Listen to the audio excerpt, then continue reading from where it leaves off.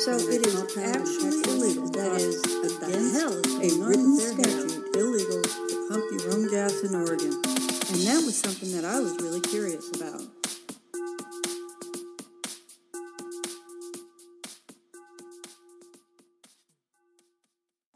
Feeding the monkey is a term that we use to describe those strange ADHD thoughts that you start to take over your concentration when you should be paying attention to something that's really important.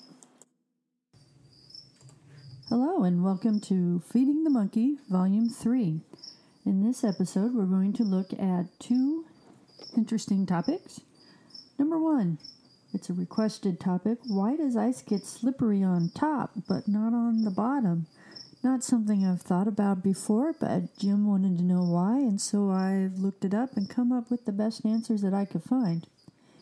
Question number two, what would happen if the sun disappeared? We'll get into further where that question came from, but trust me, no matter why it is that the sun disappeared, no matter how it happened, we're not going to like the results.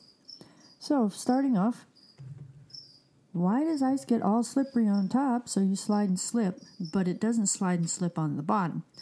In other words, why do you slide on ice, but ice doesn't slide under you? Or does ice slide under you and you just didn't notice it because you were laying on your butt because you just fell on the ice? So here's the answer.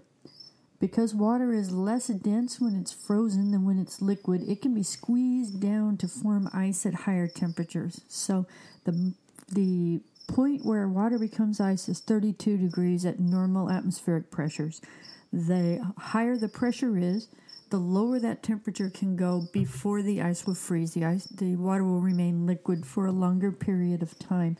This, as an aside, is why you want to use ice, rock salt, when you're making ice cream, because it causes the water to freeze at a lower temperature and it makes your ice cream more creamy.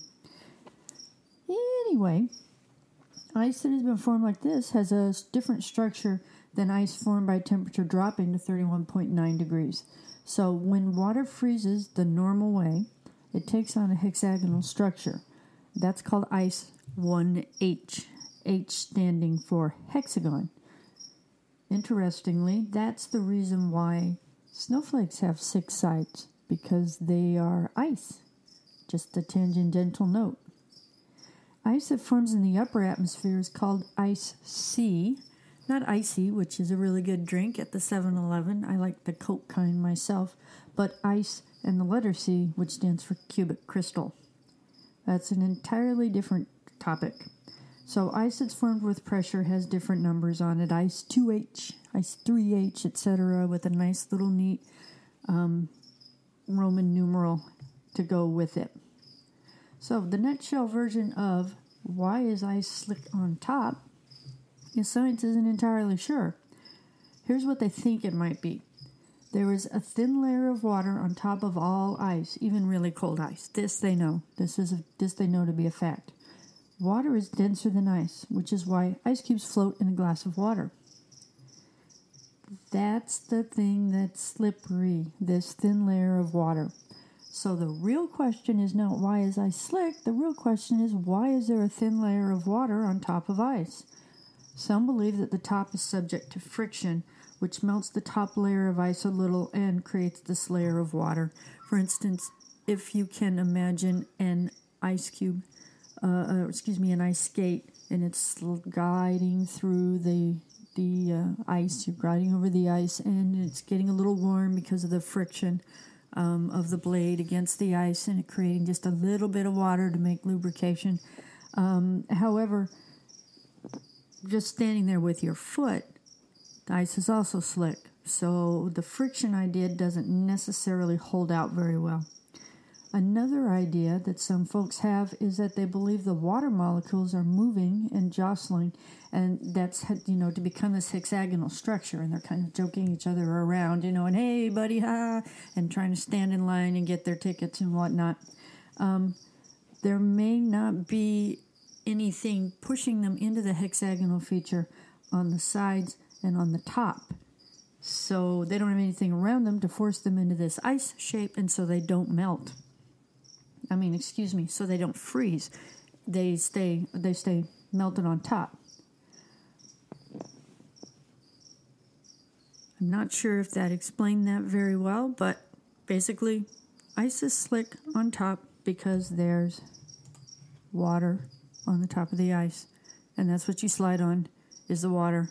The ice itself is not actually slippery.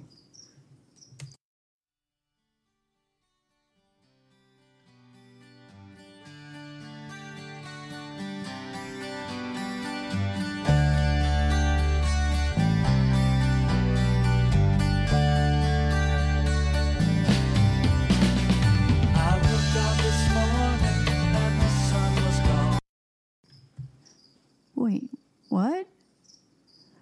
I woke up this morning and the sun was gone. More Than a Feeling.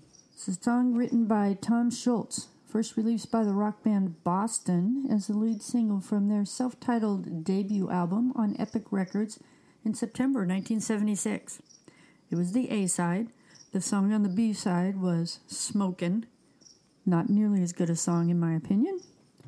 Over the years, More Than a Feeling has been covered by a very diverse collection of acts from NSYNC to Nirvana.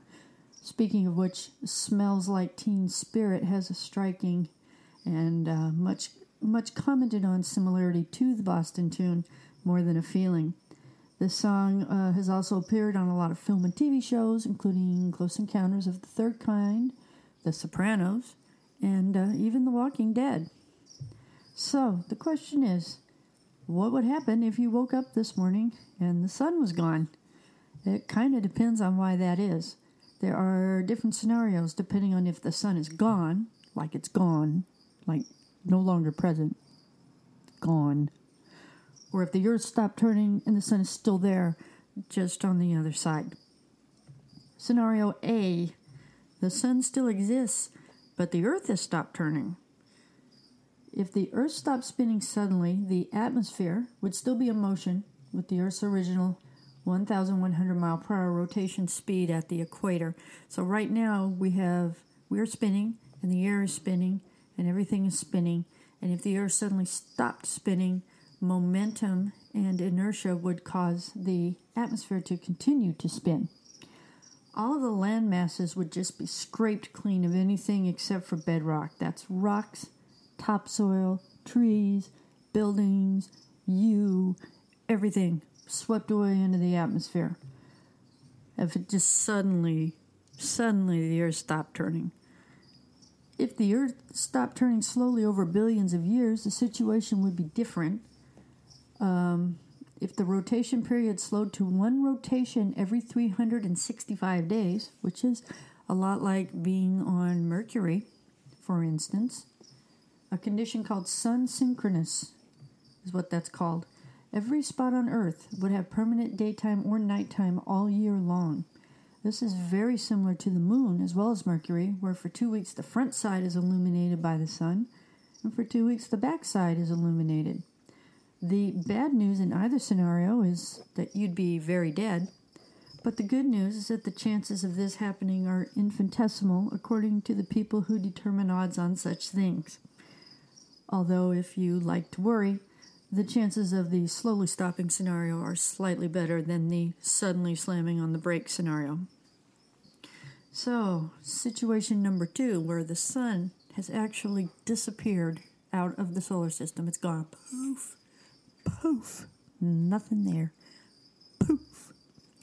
Anything in orbit around the sun is basically moving fast enough to be in a state of constant free fall around it. That's basically what orbits are, and I can explain that in more detail on a later show if somebody would like me to. Just mention it on my Facebook page and I would be happy to. But basically, orbits are simply falling and missing. So things that are in orbit are falling around the item, falling around the object, but they are missing it because of speed. So it's basically moving in a state of free fall towards it. So if the planets, for example, suddenly stop moving, they would be pulled in towards the sun. They would fall into it. And then there'd be like this from the asteroid belt, right? And then Okay, you get the point. Building on that, if the sun vanished, the planets, which currently orbit the sun, would have nothing to orbit. So they'd fly off in a straight line from wherever they were. From there, what would happen would be a bit more questionable. Some of them might crash into each other because of gravity. The inner planets are moving faster than the outer planets. They may intersect with them. So Earth is moving faster than Neptune, and if they happen to stop on the same side, Earth might possibly graze Neptune, fall into it. They would probably add to the mass of the gas giants.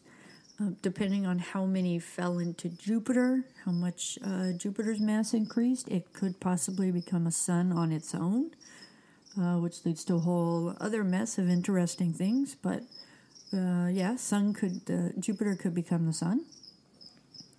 On the plus side, if the sun vanished, it's a lot slower of a horrible, cruel death than if the Earth stopped turning. If the sun vanished, people on the daytime side wouldn't even know it for 9 minutes, because we live about 9 light minutes away from the sun. So when you see the sun, you're actually looking at it as it was 9 minutes ago. It could have vanished right now, and you'd never know it for another 9 minutes.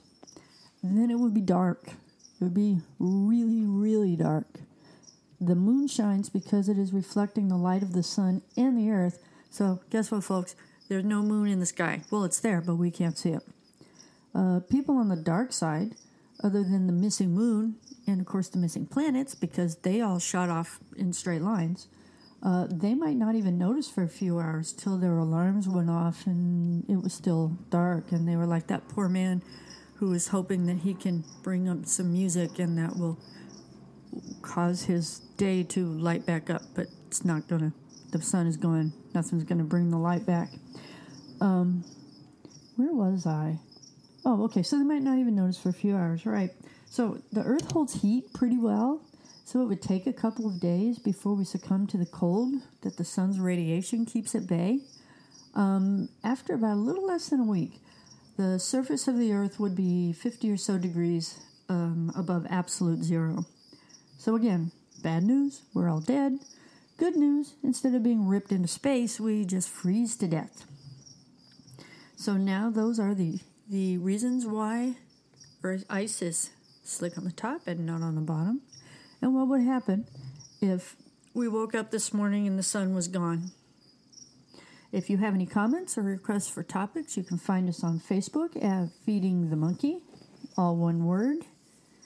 There is a website link currently. Look for changing this soon.